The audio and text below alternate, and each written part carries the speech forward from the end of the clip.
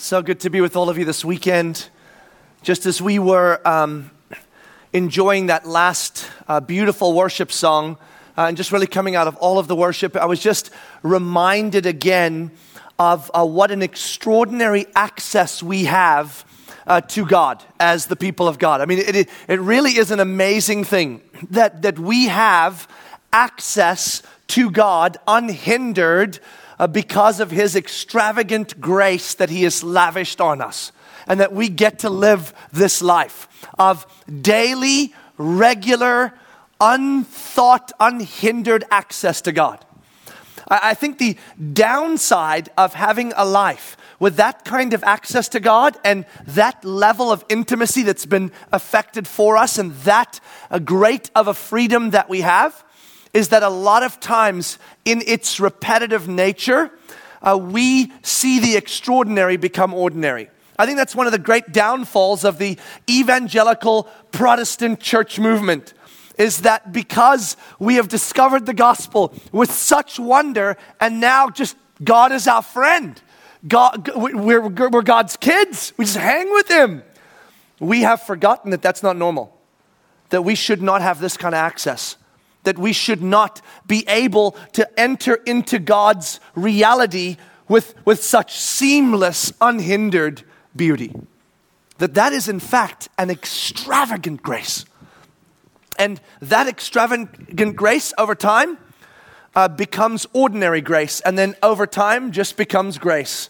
And then we forget that it's even grace that we get to do it. We've been traveling with Paul, right? And Paul is writing a letter to the church in Corinth.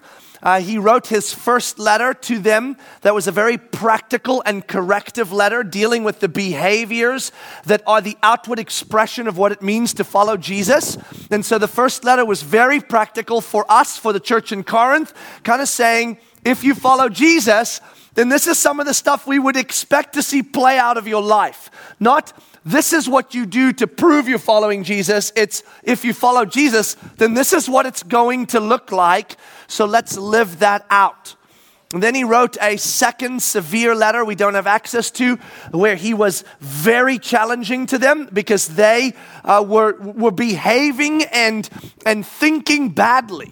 And so he wrote that, and we're now in 2 Corinthians, which is the third letter Paul is writing. And in this letter, as he launches in this letter to the Corinthian church, what Paul has done over the first now 2 chapters and into the third is he is stirring the pot of grace for us. Okay, that's what he's really been doing. You know how something's been cooking up and you can't really smell it anymore, and then you stir it up and you bring it to the surface, and the aroma of grace comes flowing out of the pot, and it comes into our nostrils, and we're like, oh yes, yeah, that's what grace is again. Kind of forgot, but I can't forget now because Paul's just going, oh, grace, extravagant grace. And that's where we've been traveling, right?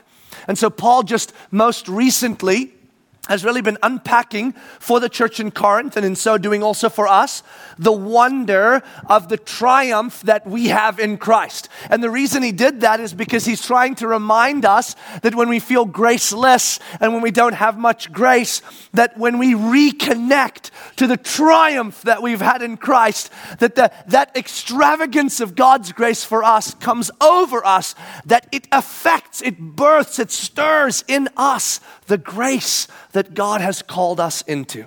And at the very end of that little paragraph, Paul writes these words. Grab your Bibles, turn with me to the book of 2 Corinthians chapter 2, and we're going to be in verse 17, just closing out 2 as we go into 3. So 2 Corinthians chapter 2, verse 17 is where we're going to be as a quick recap. Here's what he says in 2 Corinthians chapter 2, verse 17. For we are not, like so many, peddlers of God's word, but as men of sincerity, as commissioned by God, in the sight of God, we speak in Christ. Okay? So remember, Paul ended there kind of saying, we are not trying to sell you a cheap gospel.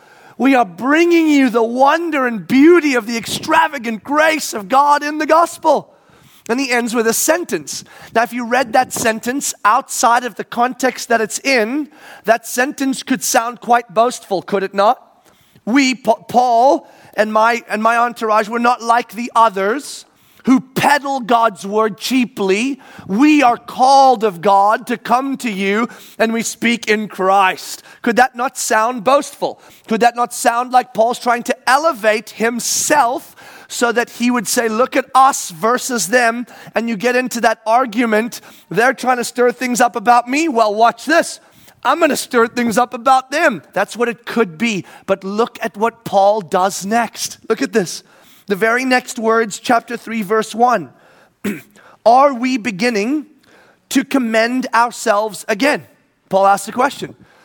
When I say this to you, that this is who we are, we're not here to sell the gospel cheaply, is it because I'm trying to elevate myself to some stature, to place myself next to the guys that have stirred you up against me and try to show that I'm better than them? Is that what I'm trying to do? Is this a tit-for-tat argument with those saying they're better than me and I'm saying, no, I'm better than them? And now watch, Paul's going to go, no, by all means not. Look, or do we need, as some do, letters of recommendation to you or from you? So now Paul is stepping into a very ordinary situation that had taken place with the church in Corinth. Remember, one of the greatest beauties of what the Spirit of God does in the Word of God through these letters is that he takes everyday, ordinary human stuff as Paul's writing to them and they're writing back and they're talking, and he uses that as the platform through which he weaves the wonder of the gospel. He's not talking here. Oh, we're going to talk gospel here. It has nothing to do with human life. And he's not talking here. We're just going to talk human life. I didn't come visit you because I was stuck here, and I didn't do that because of this. And I'm not trying to prove this to you. We're not going to stay here without going here. Here's what we're going to do. Every time we're here in normal human life, if you blink for a second, we're going to be talking gospel. We're going to weave it in. It's all so intertwined. You can't do one without the other. That's what makes this so crazy cool. And so here's what Paul does. He goes, am I trying to boast? Am I trying to elevate myself? Do I need to bring some letters of recommendation to you? Why is Paul doing that? Why does he bring this odd sentence in here? Do you need my letters of recommendation? Because that's what the other guys from Jerusalem had stirred up about Paul. Remember? That was one of the issues that came to the table. When the Corinthians wrote back to Paul or sent a messenger, they were like, hey, do you happen to have any letters of recommendation about your apostleship? We're just curious. And have you ever had your kids come to you and they ask you a question? You're like, you didn't come up with that by yourself. Who's stirring you up against me? I'm going to find him and kill him, right? Have you ever had that? I have it all the time, right? You didn't think of that. One of your brothers and sisters sent you and said, ask him this, ask him this. And that's what happened here. The people from Jerusalem came up and they said, hey, out of curiosity, did Paul ever show you letters of recommendation? like from James in Jerusalem? Did he ever have those? Hey, Bob, you ever see those letters? You see them? That's odd. I don't think he had letters of recommendation. Yeah, it's odd. I don't think he has them at all.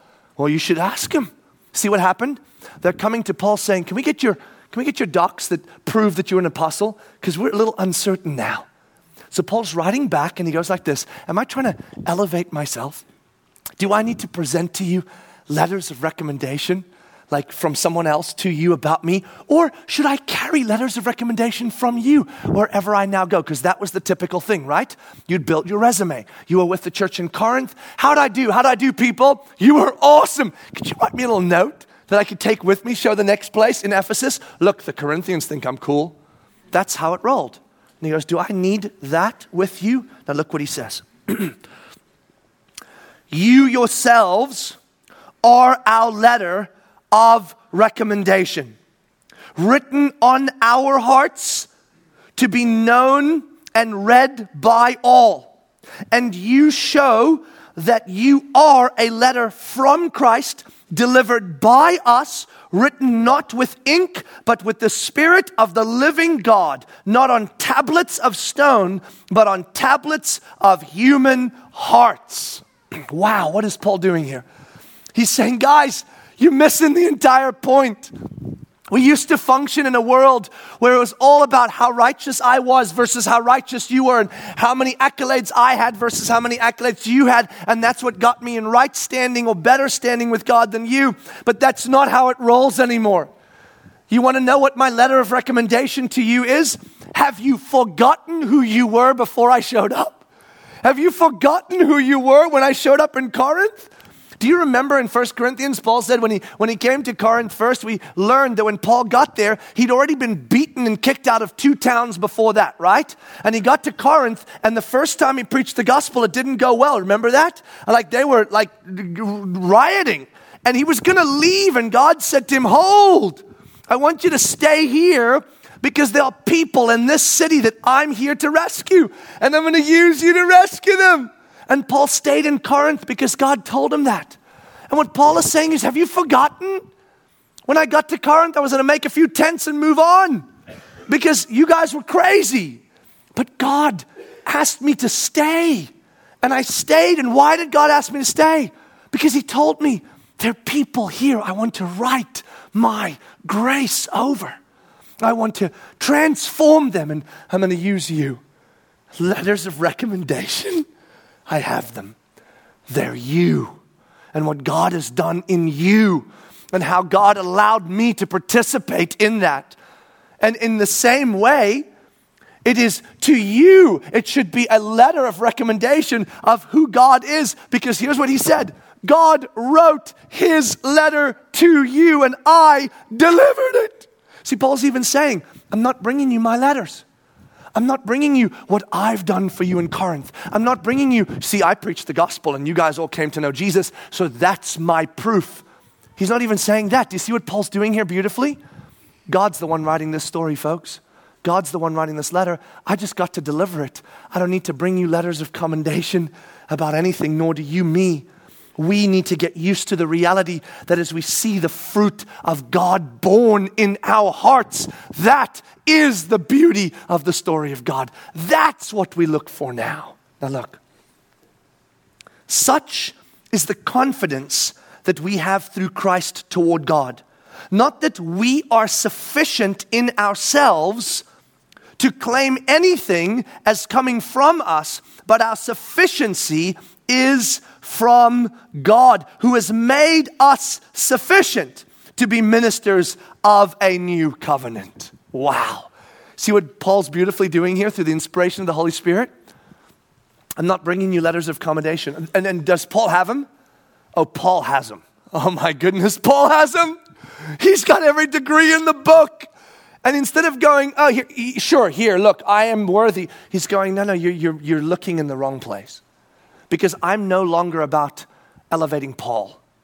We have nothing to bring you. Even the letters I have, he will say later in Philippians, I count as rubbish in comparison to the surpassing greatness of knowing Christ Jesus. See, I don't bring any Paul to the table anymore. I bring Christ, Christ's story, Christ's beauty, Christ's glory, Christ's grace, and I just get to deliver it. So as long as I'm carrying Christ and delivering Christ, I don't need to prove anything about me because this isn't my story. This is God's story, and I get to participate in it, and that is the wonder and power. And if I was able to preach anything of worth to you, it is only because God was gracious enough to allow me to have that moment to do it. This is all about God's story. Now look what he says. He who made us sufficient to be ministers of a new covenant, not of the letter, but of the Spirit. For the letter kills, but the Spirit gives life. Such a silly sentence, isn't it? Just a little one, just right there. We're talking about letters of accommodation or letters of recommendation. We're talking about the difference between a letter and then the Spirit written on the hearts of people. And then in a single sentence here, if you're just reading along, you won't even catch it. In a single sentence, the Spirit of God does what he's done with every author in the New Testament of the Bible. In a single sentence, he transitions us from talking about human stuff to talking about the gospel. You didn't even catch it, did you? It was right there. He went like this. We're talking about letters and me not bringing letters. It's kind of like the new covenant and the old covenant. One written on stone and written into death and condemnation, and one written into life through the Spirit. And boom, there we are. We're suddenly engaged in the gospel. What does he mean by that? What does he mean by this little sentence? Not the letter, but of the Spirit. For the letter kills, but the Spirit gives life. What does he mean by that? Well, Paul will later on write to the church in Rome, and he will unpack this reality in the book of Romans. Same author, here it is. This is what Paul writes in Romans chapter 8. He explains this little sentence that he's going to use as a transition from the ordinary humanity in which we live to the wonder and beauty of weaving the gospel in. This is what he says in Romans chapter 8, verse 1. Listen. There is therefore now no condemnation for those who are in Christ Jesus. For the law of the Spirit of life has set us free in Christ Jesus from the law of sin and death. Listen now. For God has done what the law, weakened by the flesh, could not do. By sending his own Son in the likeness of sinful flesh, and for sin, he condemned sin in the flesh, in order that the righteous requirements of the law might be fully met in us. See, here's what Paul's writing in Romans, and it's exactly what he just said in one sentence in the book of 2 Corinthians. God gave us the law.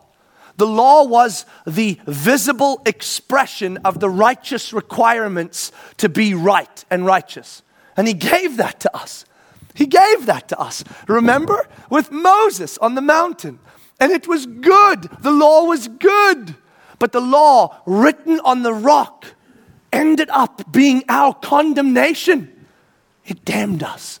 Why? Because though the law was good, we were not.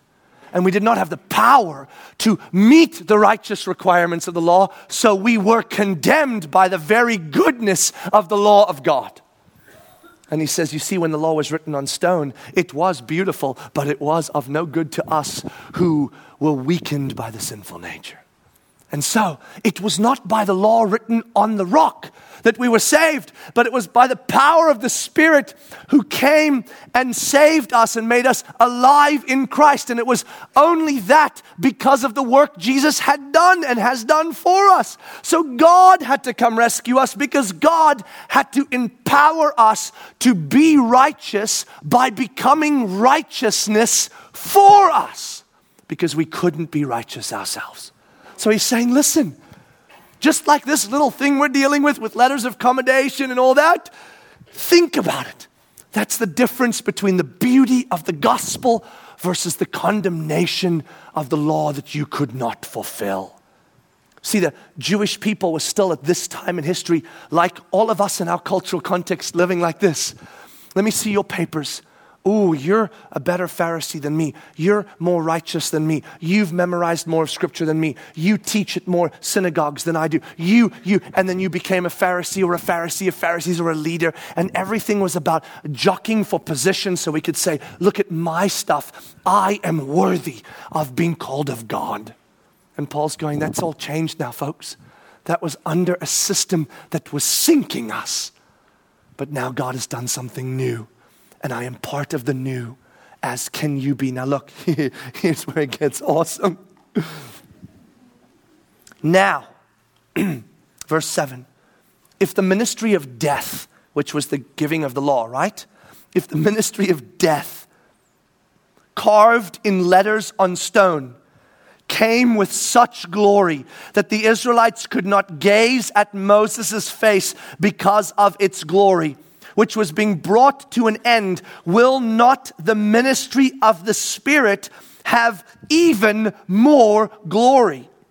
For if there was glory in the ministry of condemnation, the ministry of righteousness must far exceed its glory. Indeed, in this case, what once had glory has come to have no glory at all because of the glory that surpasses it. Oh, that's a lot of words. What is he saying? What is he saying? He's saying, folks, think this through for a second. When God was on the journey of revealing to us that he was going to rescue our future, our destiny, our souls, our redeeming our future, restoring our purpose. When he first came to us, we were lost to all that was good and right. We had abandoned the Garden of Eden. We were living our own lives. The flood shows that. The Tower of Babel shows that. We were a disaster as a human race. And what did God do? Finding us enslaved in Egypt as the nation of Israel, what does God do? He rescues us from slavery and he gives us righteousness, right? The expression of righteousness, the law. And when he gave the law to the people, did he give it in obscurity? Did he not really show up and go, no, he showed up in such power, with such glory, revealing himself so definitely through the law that when Moses was on the mountain and God brought the law, Moses came down and the Bible says his face was glowing like the sun. So he had to cover it because the people were like, we can't see. And so he had to veil his face so that they would not be blinded by the glory of God. And Moses, what glory did Moses see? Moses caught a glimpse of the glory of God, nothing big. Because when Moses said to God, hey, can I see you? I mean, that's a fair request. God said, well, I'd love to show myself to you, but the problem is if you see my face, you die. I mean, not like die, like slow death, like disintegrate. It's over, finished. Nothing will be left of you. Because sin cannot reside in the presence of God and cannot look upon the glory of God. So here's what I'll do, Moses. I'll stick you inside a rock. That's pretty harsh. I'll put you inside a rock. And then you look away. And then I will dart by you in a split second with my back. And it will be so much for you that you will glow for the next few weeks. Really? Like glow? Yep, glow, man. You're going to feel the buzz. It's going to be crazy. And that's not seeing my glory because that would kill you. That's just catching a glimpse. And then you will become someone that will reside with me in a tent as a friend does with a friend so that the people will know that they can come to someone to continue to dialogue with me. Moses became the mediator between the people and God because they could not even look upon the glory that was reflected in Moses' face, let alone the glory of God himself. And here's what Paul's saying. If when God brought the law, that was the magnitude of the glory he displayed to us. That was the magnitude of the grace that he demonstrated to the human race. How much more can we expect that when he sends the Spirit who sets us free and rescues our soul, that his glory in that will not exceed the glory of the law. See, we could not have known when we received the law that though the law was glorious, that it was also condemning. And that when we encounter the great work of Jesus Christ, his redemptive work, and we encounter the clarity of the gospel, that the law that was beautiful will actually look without glory, like a condemning death because of the life the Spirit gives us. See what he's doing? He's comparing beauty with greater beauty, grace with greater grace, and saying this grace makes that grace look like not grace. That's how awesome this is. Oh, we're not even close to done. Look at this. So he's getting started here. Now watch this. Watch this. Since we have such a hope, we are very bold. Don't you love that? Since we belong to the new covenant, the great glory of the Spirit of God who has set us free from sin and death because our sin nature weakened us from being able to set ourselves free despite having a clarity of what righteousness was, that he has made us alive in Christ, and that through Christ's great redemptive work, we are free from the condemnation of the law. Since we know this, we are bold. That's what Paul says. We're bold. We're bold because we know the new covenant. Now look at this. We are bold like what? Look, not like Moses. We are bold in a way Moses was not bold. Did Moses carry the glory of God? Yes, he literally carried it. It literally shone from his face. And what was his response to the carrying of the glory of God? Veil the face so that the Israelites will not look upon the glory of God because it is too much. Unlike Moses, he says, since we are in the new covenant, we do not need to veil. for we are bold about what we know. Now watch. Oh, watch. Unlike Moses, who put a veil over his face so that the Israelites might not gaze at the outcome of what was being brought to an end. But their minds were hardened. For to this day, when they read the Old Covenant, the same veil remains unlifted, because only through Christ is it taken away. Yes, to this day, whenever Moses is read, a veil lies over their hearts. What is he saying? Remember, he's talking in the ordinary as well. These guys that had come up from Jerusalem are comparing notes on their letters of recommendation, saying, where's Paul's? We're better than him. And he's going, that's how we used to function, boys and girls. We used to compare notes and see who had the better set of notes, who was the writer with God, who was the better with God, and then we would listen to those people. But listen, that is the veil that still sits over our faces. Because now in the new covenant, it is no longer about us at all. It is about the glory of God, and we are the recipients of freedom. What more could we want? Because even now when Moses is read, the functioning is still completely veiled, no understanding of freedom. The people still function as though there is some righteous requirements they got to go live out to be right with God. You can't. They can't, and it is only through Christ that we will overcome what we cannot accomplish. And now look, he's going to say it, but it's going to be said so cool. Watch this. So he just said their minds are veiled. Yes, to this day, wherever Moses is read, a veil lies over their hearts. And he says this, verse 16. But when one turns to the Lord, the veil is removed. We read that like it's an ordinary sentence, don't we? Well, when you turn to the Lord, the veil is removed. The veil is removed. Do you understand what that just said? Here's what that just said. That you and me, who are human, who cannot look upon the glory of God without being annihilated, when we come to Christ, that veil is removed. And we stand face to face with the full glory of God, and we do not die.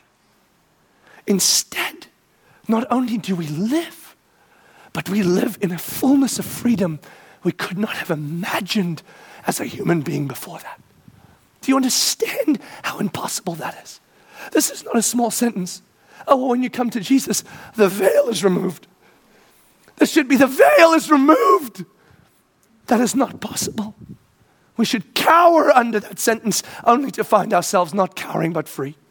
And look, Paul bothers to say it. Look at this. Now the Lord is the Spirit, he says. And where the Spirit of the Lord is, there is freedom. Freedom. We are utterly free under the new covenant because nothing hinders us from the access we have to the glory of God that should not be ours to access, ever. Not even Moses could access it and live. He caught a glimpse, and we have fully stared into the glory of God. Now look at this. Oh, it's not done yet. We're not even at the good part. I'm not kidding. The good part's still to come. Look at this. This is so crazy. Here's the good part. Ready? Buckle up. And we all, with unveiled faces, beholding the full glory of God, are being transformed into the same image from one degree of glory to another. For this comes from the Lord, who is the Spirit. Do you hear what that just said? For we all who know Christ come with unveiled faces and stare directly into the full glory of God. And instead of dying under the glory of God, we are transformed and being transformed from one glory to another. And this is the work of the Spirit of God. It doesn't even count on you and me. It doesn't even say as long as you fill in the blank. It's just like, this is what it means to be free in the Spirit. The extravagant grace that is our access to the glory of God is beyond human comprehension, and we ought not to forget it so easily. When I was growing up, I grew up in a military family. I was a military brat, right? And my dad, he had this knack to be able to come into a military base that was a disaster zone, and within 2 or 3 years to turn the entire thing around and turn it into a finely oiled machine that was an incredible military base. So we moved a lot, you can imagine, because here's what they did with my dad. They'd bring him in to a mess. He would turn it around over 2 years, sometimes 1, sometimes 3, and then they would move him to the next mess and hand the nice, beautiful base over to somebody that could actually handle a good base and didn't need to fix broken things. So everywhere I went as a child, I grew up on military bases, and my dad was always the highest ranking military officer on that military base. He was always the commanding officer. Now, as a kid, I didn't know what that meant, right? Because he was just my dad. I didn't know what these things were. I didn't know why the people did this to him all the time. I just knew he was my dad, that's it.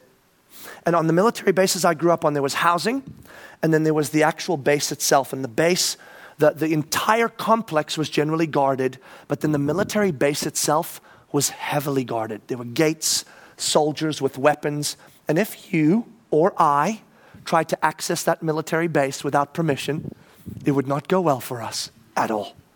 We would die, okay? I had a little bicycle, this little bike. You remember in Dennis the Menace? Like, place that picture in your head, because that a little bike. And I would ride up from my house, up the little hill, and I would make the little right-hand turn, and I'd head straight toward these giant gates. And you know what happened every time as I head toward the gates? They opened every time. I never pulled a ID out. I never pulled paper out. I just rode my little bike. And then there's this big soldier with a gun. They were nice people. And they would wave at me, and then they weren't sure if they were supposed to. And then I just ride my little bike. And as I went through the military base, every point I got to, doors and gates were just open. Never presented squat to anyone. I'd get to my dad's little office and park my little bike and walked in down the hallway. I realize as an adult now, nobody walked down that hallway without permission. Nobody got through my dad's executive assistant without permission. Nobody got in the gate of the military base without permission. Except me. Because everybody knew who I was. I was the son of the commanding officer. And you don't mess with that.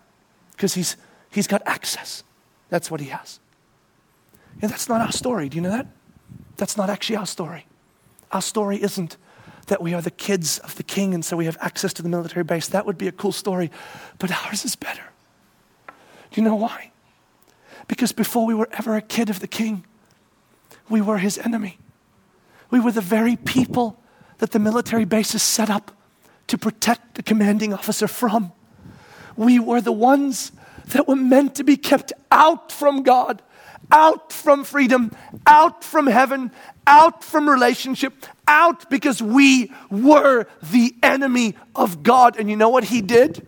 He came out of the military base to where we resided in death and horror, and he made us his kids. And he said, now, when you come to the base, just wave, because the gates will open, you'll head on in. Anytime, anywhere, I'm right here. Listen to this. Psalm 100, listen to this. This is our life. This is our life. Psalm 100, verse 1. Make a joyful noise to the Lord, all the earth. Serve the Lord with gladness. Come into his presence with singing. Know that the Lord, he is God. It is he who made us, and we are his. We are his people and the sheep of his pasture. Enter his gates with thanksgiving and his courts with praise. Give thanks to him and bless his name. For the Lord is good. His steadfast love endures forever, and his faithfulness to all generations. Amen, amen, and amen. You know what life we get to live? It's no wonder Paul wrote in this passage, since the new covenant is ours, we are bold, is what we are. We are bold. Bold with what? Bold with everything. I don't know what your circumstances are. I don't. There's too many of you. I have no idea. Some of you may be at the top of your game, having a blast, and some of you may be at the bottom in the pit. Some of you may be facing physical circumstances that are overwhelming and you don't know what's going to happen. Maybe some disease has come your way, or maybe something is unfolding. Some of you are facing financial wonder or financial crises. Some of you are facing relational insanity. Your marriages are struggling, falling apart. Your kids have disowned you, or you've disowned them, not sure which anymore. You're struggling with friends or enemies or coworkers, or some of you are doing really well, best years of your life so far. I don't know what circumstances you're in. But if you know Jesus, here's what I do know about you, just like I do know this about me. You don't know who my dad is. You don't know who my dad is. Because it doesn't matter whether I see the promises realized on this planet or not. Maybe cancer wins, maybe it doesn't, but it still loses. Maybe relational dynamics win, maybe they don't, but it still loses. In the end, it doesn't matter how hard it gets down here. Here's what matters. I have full access to the glory of God. Unveiled is my face, and I am free. And yes, today is hard. It is. Not undoing how hard it is. I just think we forget so often who we are and who God is, and that we belong to Him and He belongs to us, and we have full access. So we can be bold in circumstances. Is circumstances trying to prove to you that it's over? That the enemy wins? That everything's lost? Well, get up. Stare that circumstance in the face and say, you don't know who my dad is.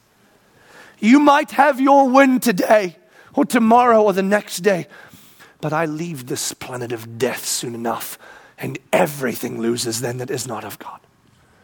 And I belong to God, so I win. See, your dad, my dad, because He's our dad, gives us free access to the base every day and forever.